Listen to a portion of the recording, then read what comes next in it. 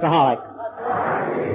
And it sure is wonderful to be here. I enjoy being at any AA meeting. And I had quite a tour coming here, as Dale told you, you know. We Indians, when we rely on a white man for a guide,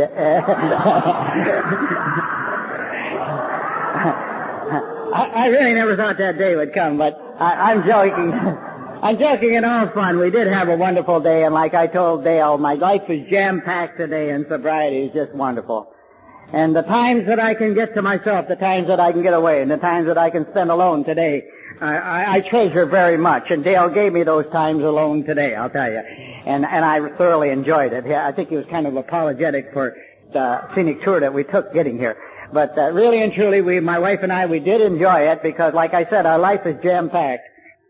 And I recall not too long, a year before I came into Alcoholics Anonymous, and I was living on the territorial skid rows of Detroit and in the streets and the alleys and the gutters and the garbage cans. And I had one day to myself that I had came out and I said, it's Christmas Eve and I'm going to have a good time. And the first likely white man that came by that looked very prosperous, he wasn't prosperous too long. And as a result, he was minus only $40 and I cussed him out for that. But I said I was going to have a good time, and as I went down and got all cleaned up and deloused at Sally's, I went down to the middle of Detroit in one of those good cocktail lounges, you know, and I was going to have myself a real drink, one that comes out of a bottle, a legitimate bottle, you know. And so I looked at myself and I was having such a good time and everybody was ho, ho, ho, Merry Christmas, you know. And I knew that as long as I continued to tell Indian stories, these white people would hang around and they'd buy me a lot of drinks. And the spirit was good, you know, and everything else. But I did happen to look in the mirror that was behind the bar. And as I did, I seen myself. And I seen how lonely I was, and I knew all the fun and all the joy that I was having at the moment would soon end, and I'd have to go back out in the streets. And I looked at myself, and I looked at myself 2 or 3 times, and I said to myself, and that image in the mirror, I said, you know, God, if there is a God, would you please just send me one person who would care? Just one person, that's all I'd like. Because I knew at that time I didn't have a single soul in the world that cared whether I lived or died. And so as I come to conference after conference, as I've been in this program, and I've talked over 4,000 times in and out of this country, and I look at the audiences, and I look, and my God, how many friends I have today. And I cherish every one of them because it's because of you that I am here. It was because of you that I was allowed to stay in this program. I wasn't too nice when I walked into Alcoholics Anonymous, and I was very scared. I knew I was going in to join a white man's organization, and I never mingled with white people too much on a social basis, unless it was under the influence of alcohol. And I was so sick that day, as these 2 men led me into this thing called Alcoholics Anonymous. I had been shaken since 10 o'clock in the morning, and it was Monday, October the 13th, 1958. And as I walked up to the door of this meeting that I walked into, they always had somebody at the door shaking your hand. And nobody ever shook my hand in a long time. And this bald-headed old gentleman, you know, with blue eyes, took my hand and he shook it real hard and he looked into my face and he says, you're the biggest phony that ever walked through the doors of Alcoholics Anonymous, and I could have killed him right then and there. Oh, he created a hate relationship for 3 years in this program of Alcoholics Anonymous. But he was wise. He was very, very wise. You know, he didn't let go of that hand because once he did, I'd have had him, man. And he took me down to this basement, you know, in this big church. And I walked into a room full of people. Now, maybe you white people can walk into a room full of people, but when I walked in as an Indian, I was so self-conscious. I hadn't had a drink since 10 o'clock in the morning, and I was shaking. And you know, I was very self-conscious, but way from the end of the room came a voice that said, hey Indian, I'm glad to see you. I've been sitting here waiting for you for 5 years. And everybody turned around. I just shrunk right down. I could have killed him. But I was so glad to see him. He was a man that I used to drink with.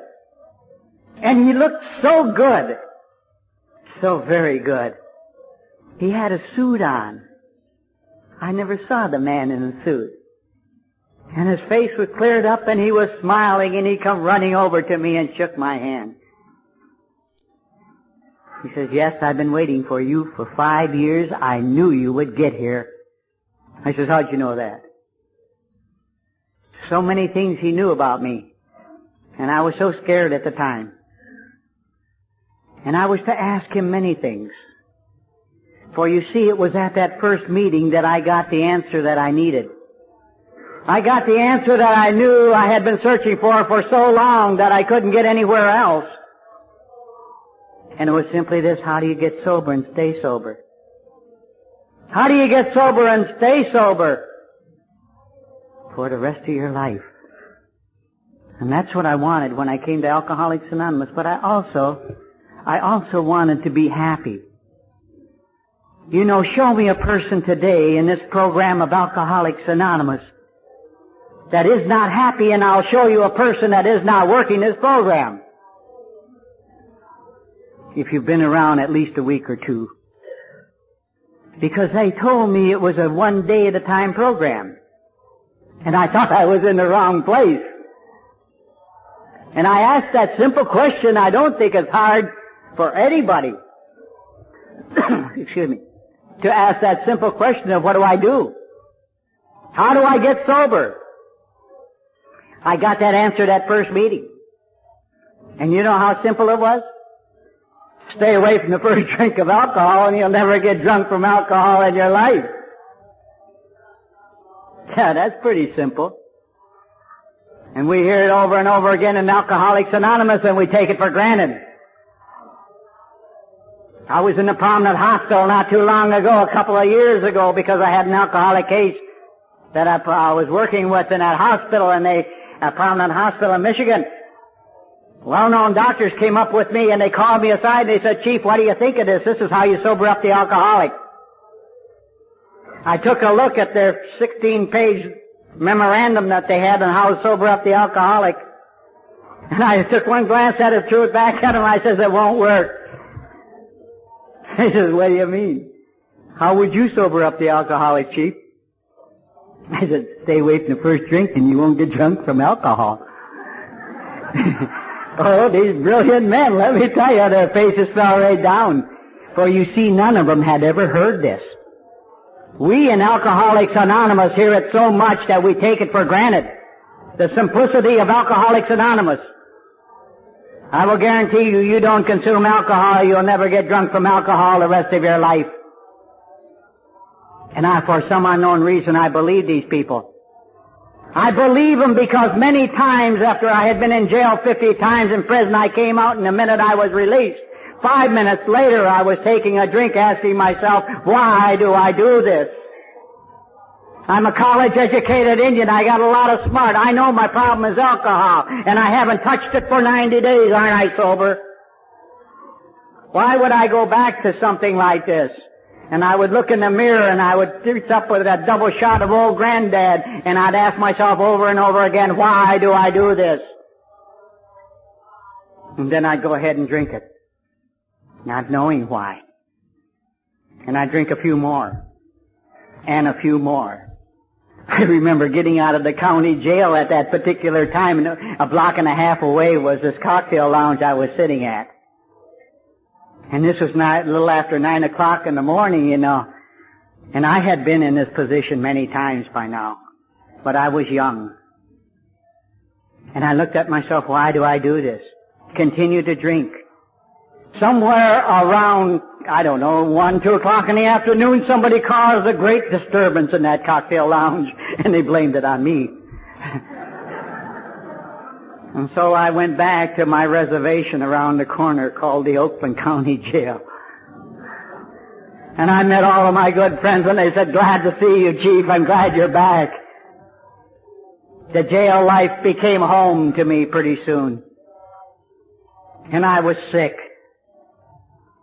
And I passed out and I slept that night and I woke up in the morning doubly sick. And I knew at 9 o'clock I was going to have to go over and see John. And that was the judge. Him and I were on first name speaking terms by that time. And I was going to have to walk up to him again in front of his tall, high and mighty desk, and podium that he looks down at you at. He picked up that big register on me, and he started to go through it like that, and I'm standing there sick. I wish he'd get this over with, man. He shook his head and he says, it seems to me you just got out of jail serving 90 days, didn't you? I says, yes, sir. Man, what I read here, he says, I'm sorry, I'm going to have to give you 30 more days. I took one look at him and I was got bloodshot eyes and I said, John, is that the best you could do? He says, no, make it 60, and back I went. Who, me, an alcoholic? I'm too young to be an alcoholic. I'm too wealthy to be an alcoholic. I'm too educated to be an alcoholic. Besides that, I'm an ex-GI. I need a little rehabilitation, a little readjustment. You white people are giving me a bum break. You're picking on me. So back in jail I went, but I had a little seniority in there. I actually didn't serve that 30 days. I think I went 11. They let me out again. But how many times had I came out and wondered and asked to myself, wasn't I sober? And I walked into that first meeting on the very first night, and you know what my sponsor said to me? Indian, if you don't take a drink for 20 years and don't consume alcohol, you're not necessarily sober. And that threw me. I didn't know what they were talking about. The outside world will call you sober if you don't drink. But not these AA people. I says, what do you mean? He says, Indian, you're suffering from a threefold disease called alcoholism. I said, whoa, back that up just a minute. Explain that a little bit better, will you please? And he said, let me put it this way. You're not only physically drunk, you're mentally drunk, and you're spiritually drunk. And when you start talking about being drunk, I know what you're talking about. You do have a soul, don't you, Indian? I said, yeah, I sure do. He said, did you know that alcoholism affected that soul? Affected that soul? Kidding.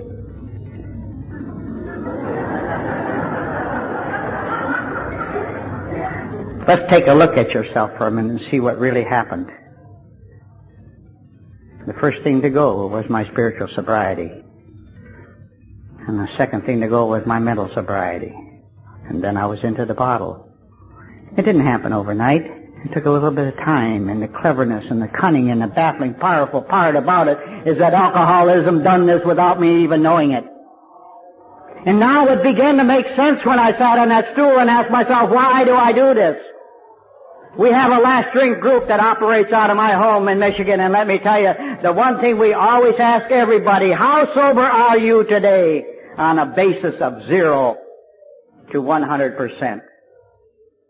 And my sponsor says, the answer to this thing, Indian, he says, if you just stay away from that first drink, don't consume alcohol. He says, what does that really mean if you've got a threefold disease, He says, you're a smart cookie, an engineer. I says, well, let me figure it out. And I took my calculus out and I said, I've got threefold disease. I get 1/3 of it. You know what that means? If I'm 1/3 sober, I must be 2/3 drunk. Oh, am I brilliant. Yes, I had the answer now. I knew why. He says, you stay away from a drink and don't consume alcohol, you're only 1/3 sober. He says, come in here and get a little knowledge in your head. Go to meetings, read the big book of Alcoholics Anonymous, and get a little knowledge in your head, and you might gain another 15% of sobriety. 15 and 33 and a third means what? Now, it comes the addition again. Still not 50%. He says, what we're going to ask you to do is every single morning from this morning forward, you're going to get down on your knees and ask God for help to stay away from the first drink of alcohol. I don't believe in God. How fortunate and blessed I was at that time. This man drank with me. And he says, look at Indian. He says, we didn't ask you to believe in God. We told you what to do. just lie to them like you've lied to every white man you ever drank with.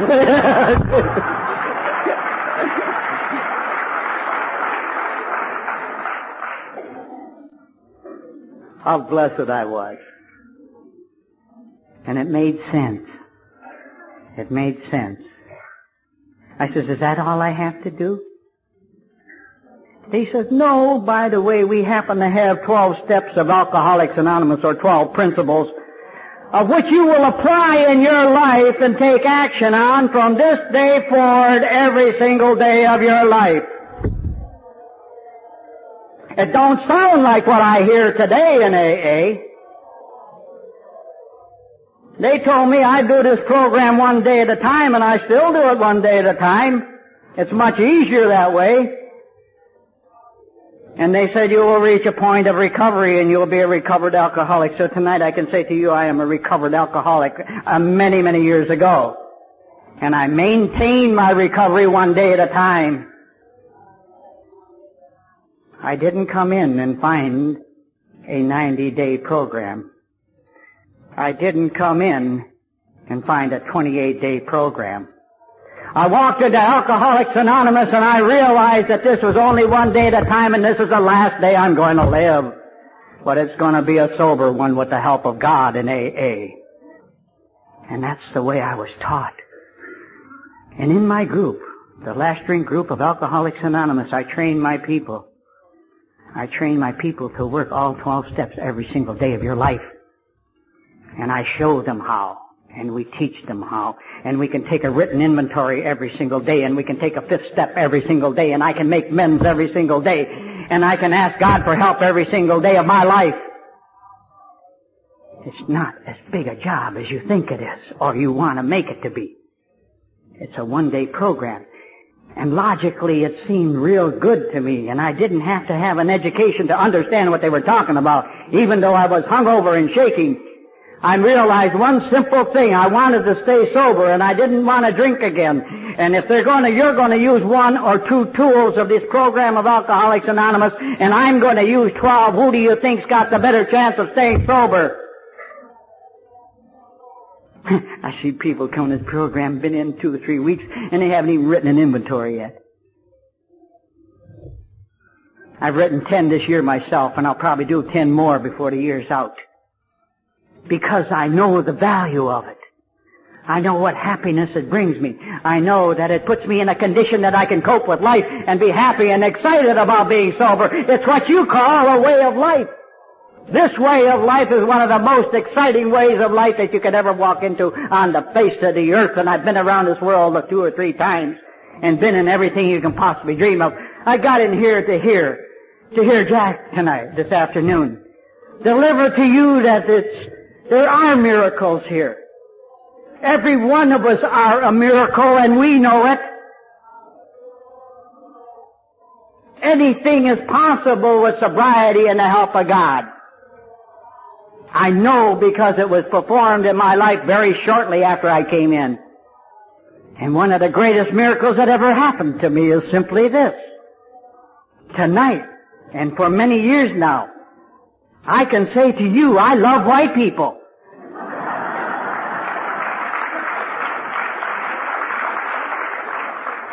You might not think so when I get done talking.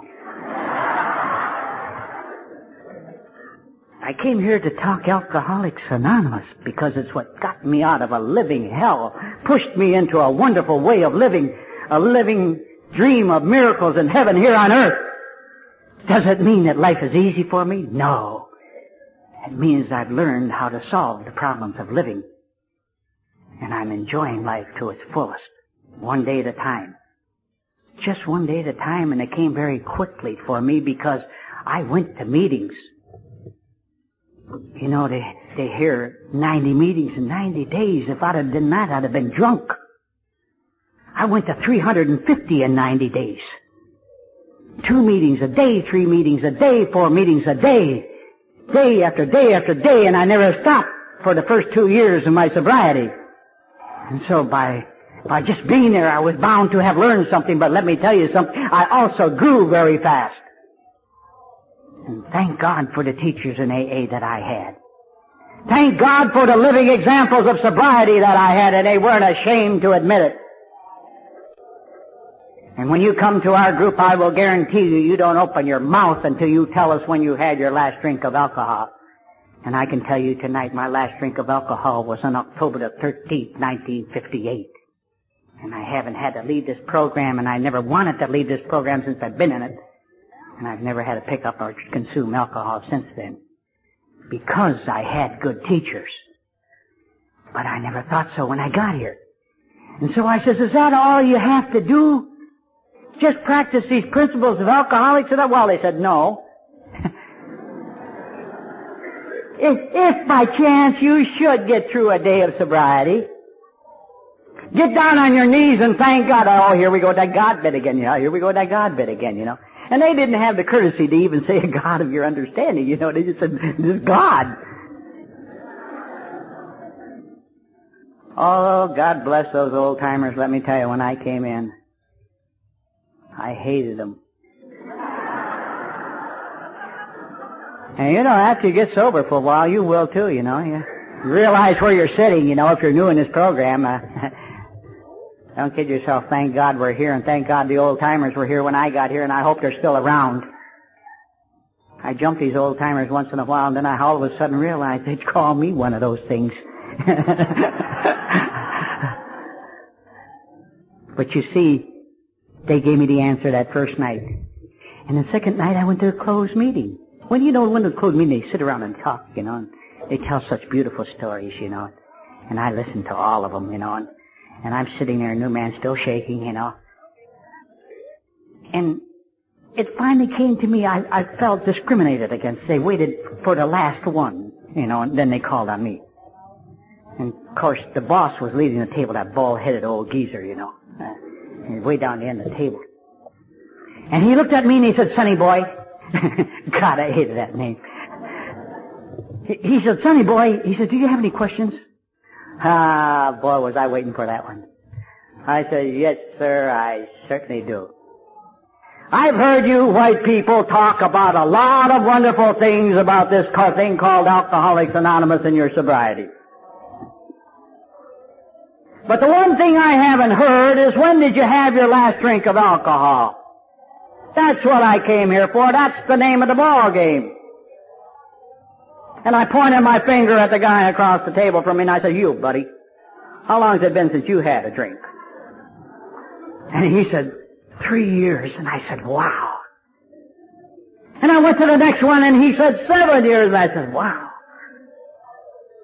And I pointed my finger at my buddy, and I said, how long has it been since you had a drink, Arnie? He said, 5 years. Wow. I halfway believed him. I drank with him. I knew how bad he was. I couldn't believe it. And that's only natural because, after all, I was raised that all white people lie. And so when I come to Alcoholics Anonymous, I wasn't about to believe you people. I wanted to know if this thing was true. I wanted to know if you were telling me the truth or not. And what's the easiest way to do that? Alcoholics are blabbermouths. Ask a few questions. And I continued down the line, and I saved the best for last.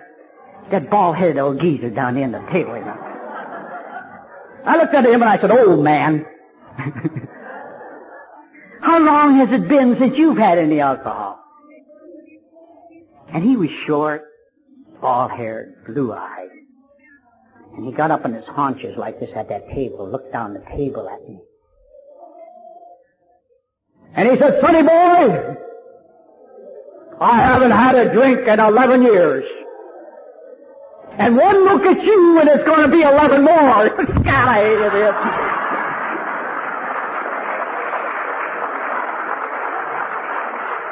Oh, did I hate that man. Anytime he was at a meeting, I would be there at the front row, and I had my paper. I used to always write notes at meetings, when I first came. I had my paper, and I'd write everything down he was saying, because I was going to nail this joker one way or the other. They gave me this big book to begin with, and they told me, this is where AA is. This is where you will find the truth of Alcoholics Anonymous, you know. And so when he started to speak, I would take these notes and I'd go back to my little room and I'd start to find out. By God, I couldn't find out if he told me a lie at all. And so the only way to find out if people are really telling you the truth, have them investigated. Like I said, he's a blabbermouth. Say, I'll go around. Where were you born? Who was your mother and father? Where'd you go to school at? What city you from? I took it all down notes. And I got it off of all these 7 men, you know, and I took it to my lawyer and I said, here, get me everything that you can on these men. 2 weeks later, he came back with a stack of papers this high. And all I had them, boy, I looked through there, you know. Couldn't find a single lie. I had found 7 white men who I knew told the truth. And I was going to hang on to them for dear life. It may not mean much to you white people, but for me as an Indian, you have to remember I was brought up that way. And so I thought I had found the answer. Today I know I did. And I hung on to these men very closely, and as Arnie took me away from that meeting, my sponsor-to-be, who I drank with that night, you know, I looked at him. He had a suit on. I had never seen him with a suit. He had money in his pocket. His money.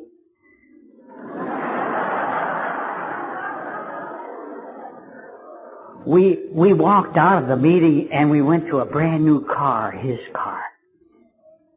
We had many cars when Arnie and I drank. But this was his car. And as I got into his car and we started to walk away, he was going to drive me back to the little room that I had acquired that day. You know, I noticed something very strange, and he began to talk about God. Not the way we used to talk about God, you know. And I would look at him and I marveled, and I couldn't put my finger on what was really wrong. And then all of a sudden I discovered what it was. He smelled like soap. He was clean. You gotta remember, I just came out of the territorial Skid Rows of Detroit and just crawled out of a garbage can and hadn't had a bath in 3 months. I wasn't used to smelling people who were clean, let alone recognizing what soap smelled like. And he was to tell me many, many things, but this was my beginning. This was the start of something beautiful, and I knew it. And I had to go back and find out what happened. And I'm still coming back. This was the beginning. And I hope I never forget. Because today, you see, we all end up a little different in our drinking career and in our degree of alcoholism in order to get here. But I will guarantee you, every single one of us started out the same way. We picked up that first drink someplace along the line. And if you were like me, I don't know. But I will guarantee you, when I picked up my first drink of alcohol, I never said to myself, if I go at this thing hot and heavy for about 15 years, I can join AA. No way! I didn't come in here on a winning streak, I'll guarantee you, and although I had called AA, I didn't get in here by myself. There was no place else to turn. I had tried everything possible at that time, and there was no such thing as treatment centers then. And I had gone to doctors, I had gone to men of the cloth, I had gone to psychiatrists. Oh, they're cute. I love psychiatrists, you know. I went to him every week, every single Monday, you know, after you get off that alcoholic weekend, you know. And the best thing to do is go to a psychiatrist. And I went to him and paid him $40 every week for some brilliant information he used to give me. And you know what it was? He says, the trouble with you, young man, he says, you're an American Indian. Now, if you only stay off of the hard stuff and stick to beer and wine, you will be all right. And oh, did I love him. I paid him $40 a week to tell me that. Well, I eventually got back in jail, and I figured he wasn't doing me too much good. Through my religion, they told me I had to find Jesus Christ and go to church every single day, and I would be all right. And I followed instructions right to the letter, and it's the longest time that I never drank prior to coming to AA, and that was 9 solid months. And I was the most miserable Indian you would ever see in your life. Crawl up the billboard sign, tear down the beer ad, and want to drink the thing right there. You know. Oh, God, did I want to drink. I don't want that kind of sobriety. I want what I've got today, and I'm happy about not drinking. I'm happy about this life that God has allowed me to stay on this earth 27 years longer than I should have. But more important, He has performed miracle after miracle in my life. And you're going to hear about them, a few of them later. But I'm going to backtrack now just to let you know who I am. Because a lot of times I get such a kick when I do get dressed up. I hear so many lovely remarks from these white people that I travel among. I got one tonight. They're all sincere, I assure you, and I know that today. But I did have one lady come up to me tonight and say, "Are you a real Indian?" I don't know, maybe I am or not, you know. No, I am the hereditary chief of the Ottawa Chippewa Nation. I am the great-grandson of Chief Blackbird, one of the last hereditary chiefs of the Ottawas in the state of Michigan. And I had a lot to learn about my own past, a brilliant history. And I'm very proud of it today. I didn't become so proud of it until I sobered up. I have many responsibilities as an American Indian. I was adopted early in my life, you know, and I was given a Christian name when I moved into the white world, and I hated that ever since.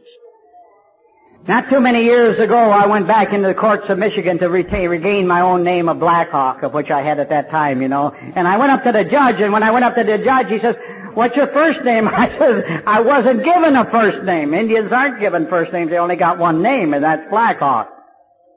And he said, "Well, you're supposed to have a first name." I said, "Who means I'm supposed to have a first name?" He says, "Well, what do they call you?" I said, "They call me Chief."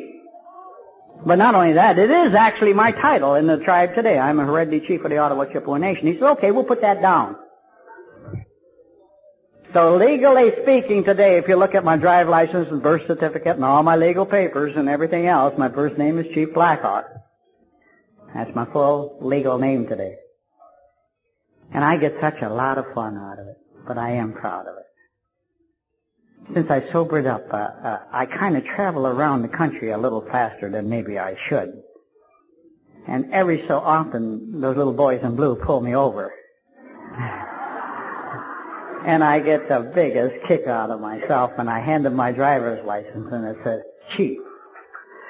They don't know if I'm a chief of police or an Indian chief, but they just say, "Well, Chief, take it easy from here on in."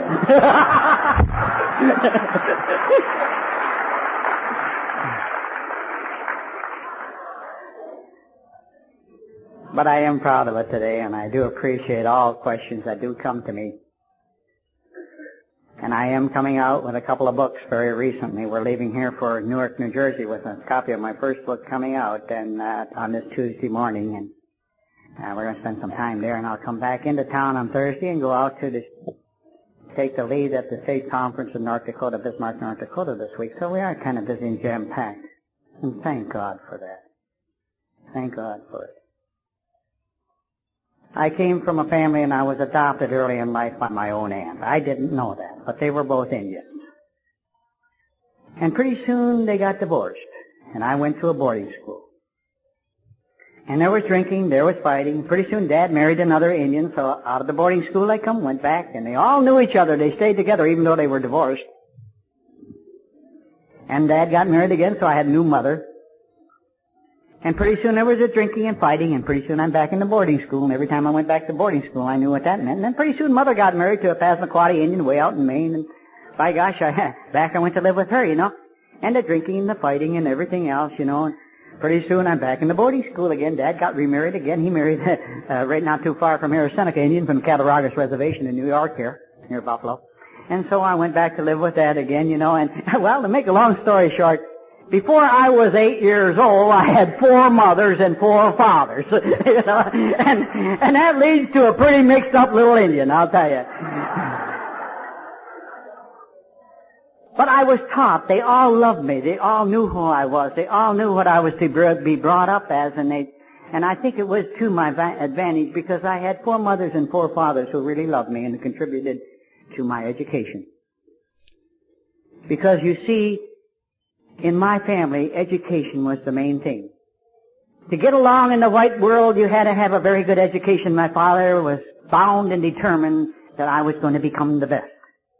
He had some very unique ways of teaching me to become an all-A student in school.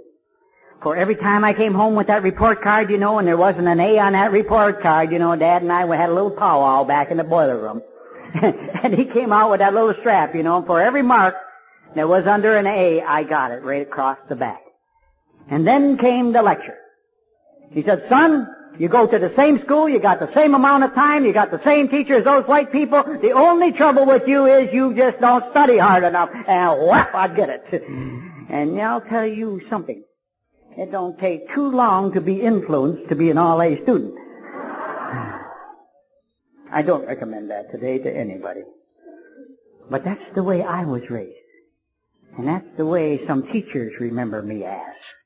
Because you see, I think I kept more teachers after school trying to explain to them why I should have an A- rather than a B+. And I kept them after school many times. But I did study hard. And I began to like it, and I became an all-A student. And by the time I reached high school, I knew exactly what I was going to be. I was going to be an aeronautical engineer. I was going to go to Michigan State College. I was going to have a lovely wife, a good home, a good position in the world, and nothing in the world was ever going to stop me. And I was out to get that. And I didn't think anything in the world would ever stop me neither. And I graduated and I got engaged to a lovely young girl at that particular time. And I went to Michigan State College and everything seemed to be going my way and I was getting everything I wanted. The top man in my class wherever I went. And all of a sudden, boom, December the 7th, 1941. And I was taught to love my country. And I still do love my country. And I left Michigan State College to go into the service of my choice, the United States Naval Air Corps. Now, when I first came into Alcoholics Anonymous, I used to say my drinking never gave me any problem until I came home from the service. But I became a little bit more honest, my memory came back, and I remember quite a few things that happened in the service. I'm not going to bore you with my World War II service life. It wasn't that exciting.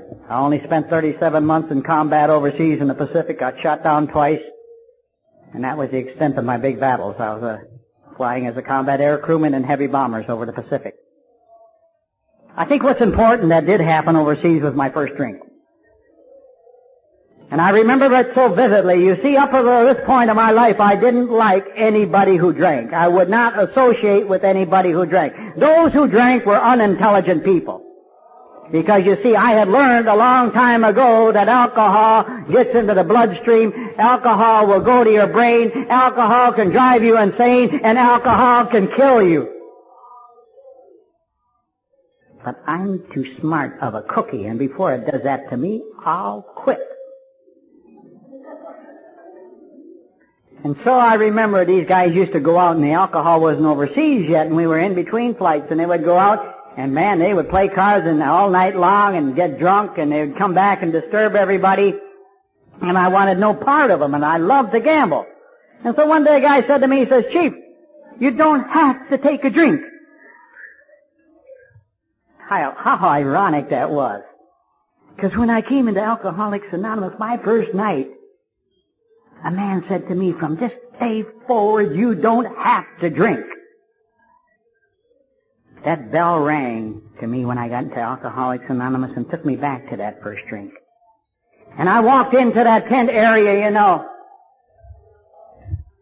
Somebody poured me a glass of water and handed me a glass of water that looked something like this, only it was in a clear glass, and they said, here, Chief, have a drink. Oh, wow, did it burn. I could feel it going all the way down. Tears came to my eyes. You ever see an Indian give smoke signals out his ears? Whee! Wowie, wooey, I'll tell you, I loved it.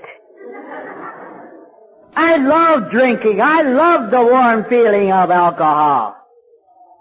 I immediately became and fell in love with alcohol. But I got sick and drunk.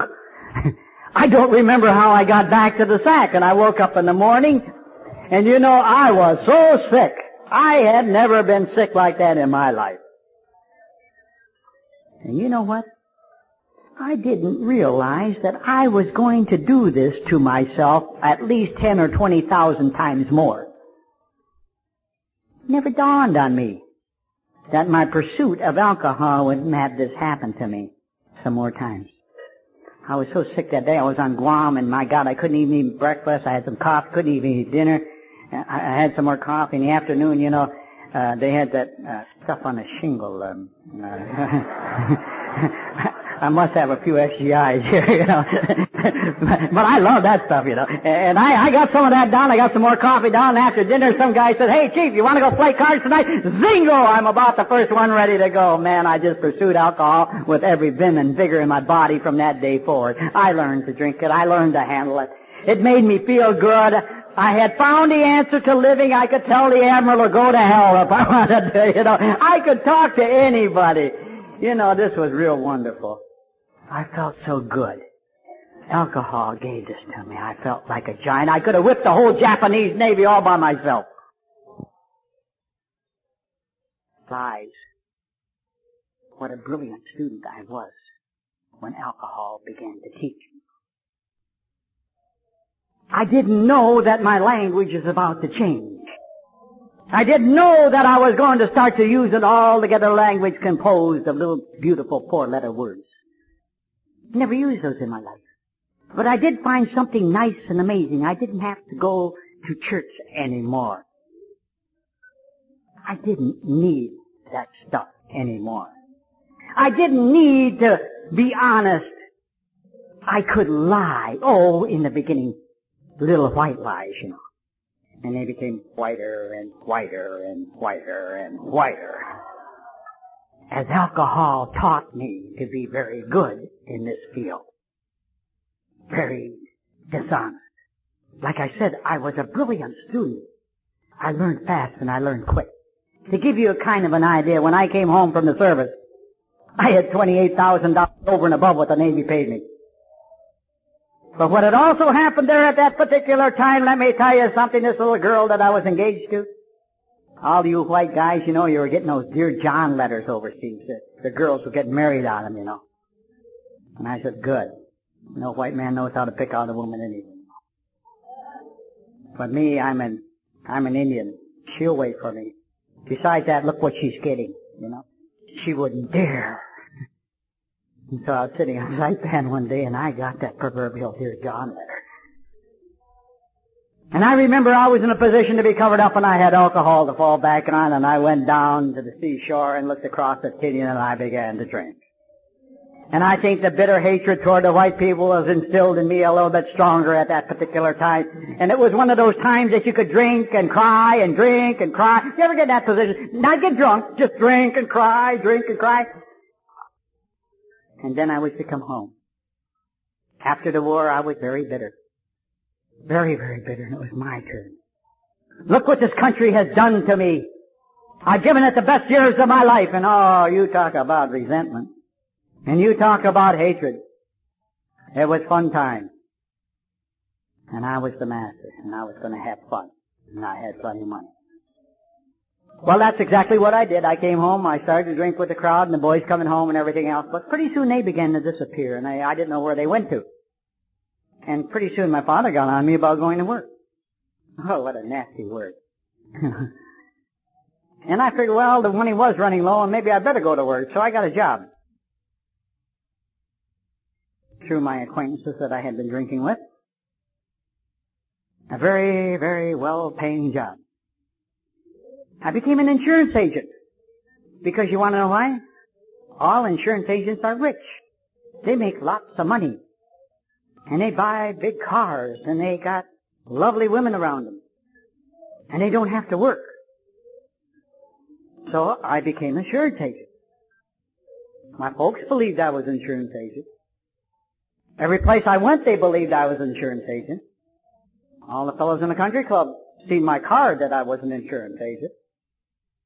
And when you got right down to it, I was in the banking business. After 12 o'clock, midnight.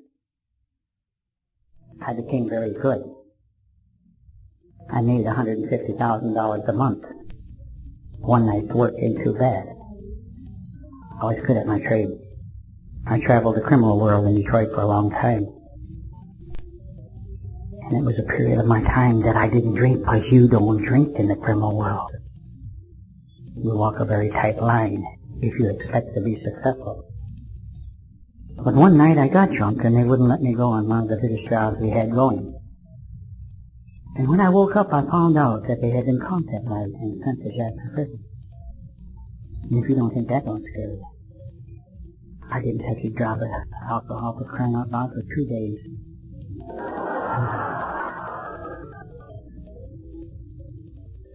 I got connected with another organization and I continued, but I was scared. I had to hire a bodyguard. I was stepping on a few toes, and if you've ever led this kind of life, you'll know what I'm talking about. It's not an easy life to lead. It's a tough life. Yes, I had a lot of money. I had a lot of worldly goods. And I traveled a fast circle. But I got scared. Full of fear. I could trust nobody. And for the first time in my life, I said, there must be something wrong with me. What's the answer? I know the answer. I'm not married. Married people don't get into these kind of situations. And so I looked up a young girl that I went to school with. Our families grew up together, and she came from one of the wealthiest families in Detroit, and I decided I was going to marry her. And I started to go out with her, but I had one big barrier. My future mother-in-law.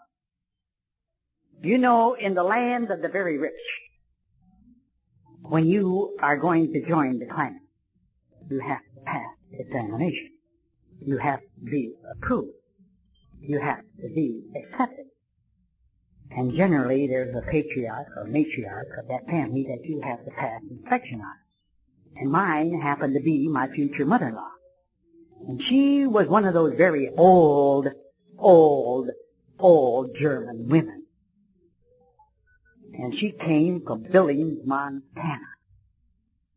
And for some unknown, well, let me give you a pretty good idea what our relationship was. I tried my hardest. I brought her bonbons,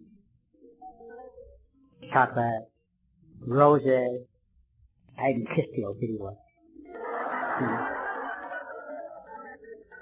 Our relationship was something. Did you ever look at anybody and smile at them and they smile back at you and you hate each other's guts? That was kind of our relationship, you know. But she didn't have the advantage of Al-Anon, and of course by this time I'm a practicing alcoholic, although I didn't know it, you know. And she said one simple thing to me that turned the whole tide of events. And that was, she says, Walter, you can't marry my daughter. You tell an alcoholic he can't do something and you see what happens. 2 weeks later we were married. Brilliant father-in-law, loveliest father-in-law in the world. Give me $85,000 home, a place in his business, one of his cars, you know, and the membership in the private country club. Hey, we had it made. And she had just come out of finishing school. 2 young people, for crying out loud, that had the world by the tail, and we should have gone a long ways in this world. Except for one thing. I continued to drink. Oh, I covered it up many times. It wasn't too unusual. How could I be an alcoholic? And so that marriage was doomed right from the beginning. But one lovely thing did happen. A lovely little boy was born to me. And I was so proud of him. His name was Little Hawk. You'll read about him in my book. And I went through a long divorce proceedings over this custody battle for my little boy.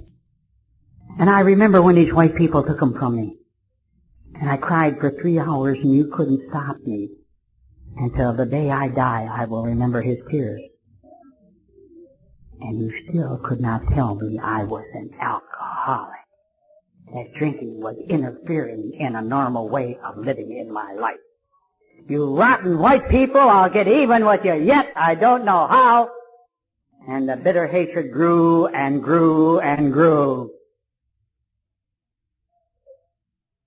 I went back to college. I went back to Electronics University. Studied real hard. Didn't seem to be getting anywhere. This wasn't my answer. Korean War broke out and I went back into the service for another hitch in the United States Navy. And it didn't take too long after I was in before I was up in front of the old man. I was in trouble. He looked at me and he says, Indian, he says, I don't know how you ever got that good conduct medal. And how many times was he to tell me that? All through my second hitch, I was in trouble. Before I was to re-enlist, I just got done doing 45 days in the Marine brig. And when I came out, I knew I would never make 20 years. And I had 10 in now. The year was 1952, and I was to come out of the service again. And I was to meet you lovely women. I just love you who fall in love with the alcoholic. A beautiful little blonde. Our families had known each other. But all of the things that had happened to me, she knew, the family knew, and yet she fell in love with me. And you know what she said to me? You know, Chief, I know you won't drink so much if we get married. Oh, did I love to hear that. Man, I thought that was great, you know, and so I decided to get married again. But basically, really, I knew she was in love with me. But what I got married for was just simple reason she was working and I wasn't. At this point in my life, I would go to any extent to get a drink. Around August of that same year, I'm walking down the street. I don't know what's happened. My wife hasn't been around, and I see her across the street. I run across the street, tap her on the shoulder, and I say, Dee, when are you coming home? And I'll never forget the look that she gave me when she turned around, and she says, Walter, don't you know we're divorced? You don't think that don't knock you in the ear. I'll tell you something much better. I've been sober 27 years, come this October 13th, God willing, and I can't tell you anything more today about that second marriage than what I just got done telling you. Well, it don't take much brains to figure out, and I knew very well alcohol had me whipped and I didn't care. If I'm going to be an alcoholic, I might as well be a good one. And so I proceeded to drink. Built big businesses, lost them all, then pretty soon I was unemployable. I ended up on the territorial Skid Rows of Detroit. If you've lived there, you know what I'm talking about. If you don't, I could talk all night and you still wouldn't know what I'm talking about, and I don't think that's really important. Thank God you young people don't have to go down those kind of roads today. Thank God our message is being carried. Because you see, when I came in, I was the only young person in the group, and I was the youngest person in the group. And I looked around, and all I could see was bald heads and gray hair. And my God, what have I gotten myself into? They're over the hill. They should be here. They've had their fun. And they're going to take me with them. Is that all my life is going to be amongst old people?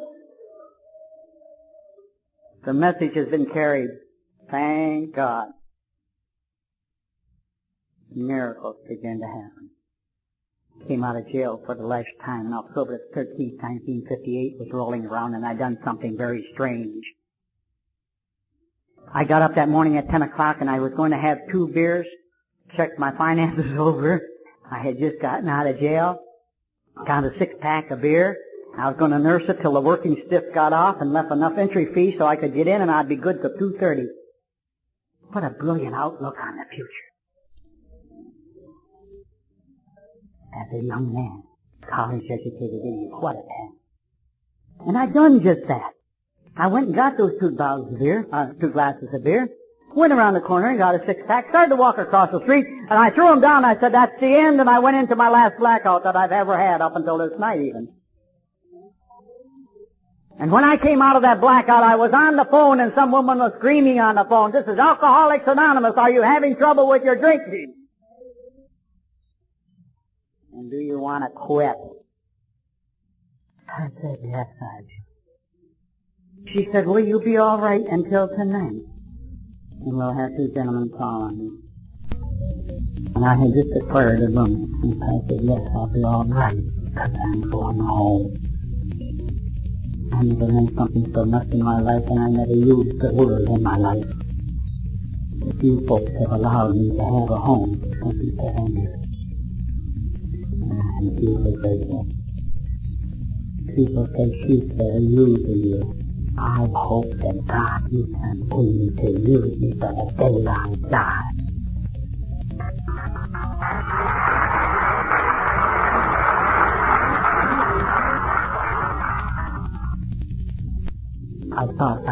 brilliant in came into this program on my own. You know, I did find a God in this program, a God of my understanding. And I know that day that phone call was made, I didn't make it.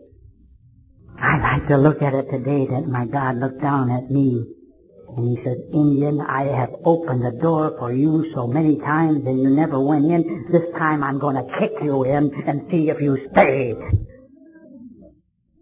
I got off of the phone and I had the same 60 cents that I had before I got on the phone. There was no phone directory. I hadn't even heard of Alcoholics Anonymous and I didn't see anybody around me. And so that night, these two gentlemen at 7:30 came knocking on my door and I peeked out of that alcoholic home. You know that alcoholic home when the shades are down, you see who comes. Two men with white shirts and ties on and suits on and a brand new car. And I ran to the back end and I told the landlady, see who it is, I'm gone. Because I know what it meant when two guys came to my door with white suits and ties on and a suit on and came in a nice car. I had that happen many times. And so she opened the door and I'm in the kitchen listening. And they said, we're from Alcoholics Anonymous. We heard there's somebody here who wants to get sober. I said, let them in. I was so relieved. I was so thankful. And I don't know what much they said, but they said, well, meeting starts at 8 o'clock. Are you ready to go? And I said, I'm ready. And I wouldn't care where they took me. I felt even a little uncomfortable as I got into the back seat of their brand new car. And he took me to that first meeting I described earlier. And I found my answer. I found my answer that night and I knew it. And I was to travel a very tough road from there on in. Alcoholics Anonymous is a tough program. It's not an easy program. It is a simple program, but it is not easy, and that's why you are proud and you are proud that you're sober tonight. And you are well knowing of the fact that you are each miracle today because you are not drinking today. And if you're new in this program, this can be yours from today. You don't have to pick up a drink, and you can walk into the light again, and you can be happy and you can be sober. Because you've got people who care, you've got people who are going to lead the way, you've got living examples who will reach out to you and show you the way. I talked to many people who have been I don't know if in your group they go out and drink again. And I have heard so many people say, let them come back. Let them come back on their own. They know where the program is. They're not ready yet. I don't know what kind of a God you got, but I don't have that kind of a God. He tells me to go get them. He tells me to help the suffering alcoholic, and the suffering alcoholic out there dying, and you should know that call as well as I do, and you should know that feeling as well as I do. Do you think it's easy to come back to this program by yourself? Go get them. My God tells me go get them, and I go and get them. They may not stay, but I go and get them. I die every time I go out to see the suffering alcoholic. But my heart goes out to them because there is nobody in this world that is helpless. There is nobody in this world that is hopeless, in my eyes, who is suffering from the disease of alcoholism. And my God tells me that I have to go. It is my salvation. That's the kind of God that I have found in this program. And He began to perform a lot of miracles in my life. Because I got back on the road and I got my first car and I was taken off the road, never to drive again, and it was a marvelous feeling. I got a nice place to stay and I finally got a job and I could go to work and stay on it. And all along these people in Alcoholics Anonymous nursed me along. They fed me. They housed me. They took care of me. They tolerated me. I sat at meetings with a 25 in my lap and I was going to blow the head off of any white man that ever lied to me. And they allowed me to stay. But they did convince me to put the gun away. I got in fights. One guy said to me one time, all you have to do is come in this program and do anything you want as long as you don't drink. Oh, boy. I reached across the table, I grabbed that young man, and boy, I let him have it. I jumped over the head table and put my foot in his face till a little blood came. And by that time, 6 AAs grabbed me and they said, hey, what's the matter? What are you doing? I said, did you hear what the man said? He said, I could do anything in this program I wanted to as long as I don't take a drink. And I haven't taken a drink. And I don't like his face. No, I wasn't nice when I got into this program, but I learned and they tolerated me, and that's what I am deeply grateful for. They allowed me to stay. Such weird people in AA. After I got done smashing that guy's face, and you know what they said? Keep coming back. Oh, you gotta be crazy. But I learned and I grew, and I'd done everything I was supposed to do, even though I didn't like it. And I began to grow very fast. And one of the greatest miracles that ever happened to me, I once was given the privilege of being called a husband. For a little girl walked into the program whom I had sponsored her brother. And she was only 23 years old. What a sick little puppy. And I felt so sorry for her, and I couldn't get a woman sponsor for her, so I ended up sponsoring her. And you know, I am still sponsoring her. We just celebrated 25 years of a very happy marriage, and we're going strong yet. She's right down in the front row here, and she just celebrated 25 years of sobriety in this program this last June 19th. Take a stand, honey.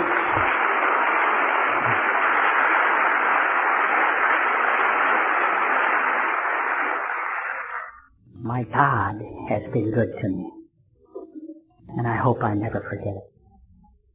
I don't want you to ever forget that alcoholic that leaves this program, because I just recently lost somebody who was very dear to me. I have got a lesson in grieving. I cried. I grieved my eyes out for 6 solid days until I got my answer from God. This little red-headed girl my wife and I were sponsoring with my photographer, who's contributed to my book coming out, was very good in the program for a long time and left it after 6 months. And I never left her all through her last drinking. She passed away because she couldn't keep this program working in her life. And she was 29 years old. A beautiful, brilliant photographer. I cried, and I cried, and it hurt. And I asked my God, will you please let me know she is all right? On a Sunday night after she had died on Tuesday, I woke up at 4 o'clock in the morning because I had seen a vision of this beautiful redhead running away from me in the black corduroy pants that I see her in so many times and a beautiful blue sweater. She ran toward that warm light that I've heard so many people describe as they run toward God. And she never turned around. And pretty soon the picture went out and some brilliant golden letters started to appear. And they appeared very vividly in a verse that scared me. And I woke up and grabbed a pencil and I started to write the words that I had seen. And I went back to sleep and I grieved no more. I cried no more. I'm going to close now by sharing that vision that I had seen on that night.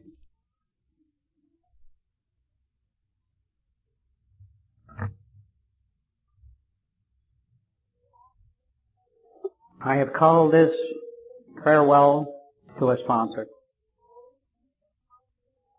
My God, My God, did she arrive okay? For you allowed her to stay such a short while. But the treasures and pleasures she shared each day were created with her camera and a beautiful smile. When faced with a situation she could not see, I would always hear a familiar, "Shucks-a-rooney, it's only me." My God, please let me know, is Nancy okay? For in her own way she has found peace, serenity, and security today.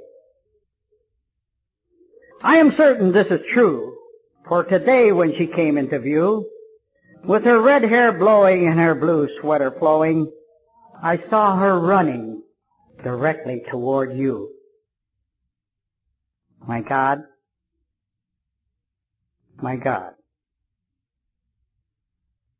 I thank you today, for you have let me know that our Nancy is okay.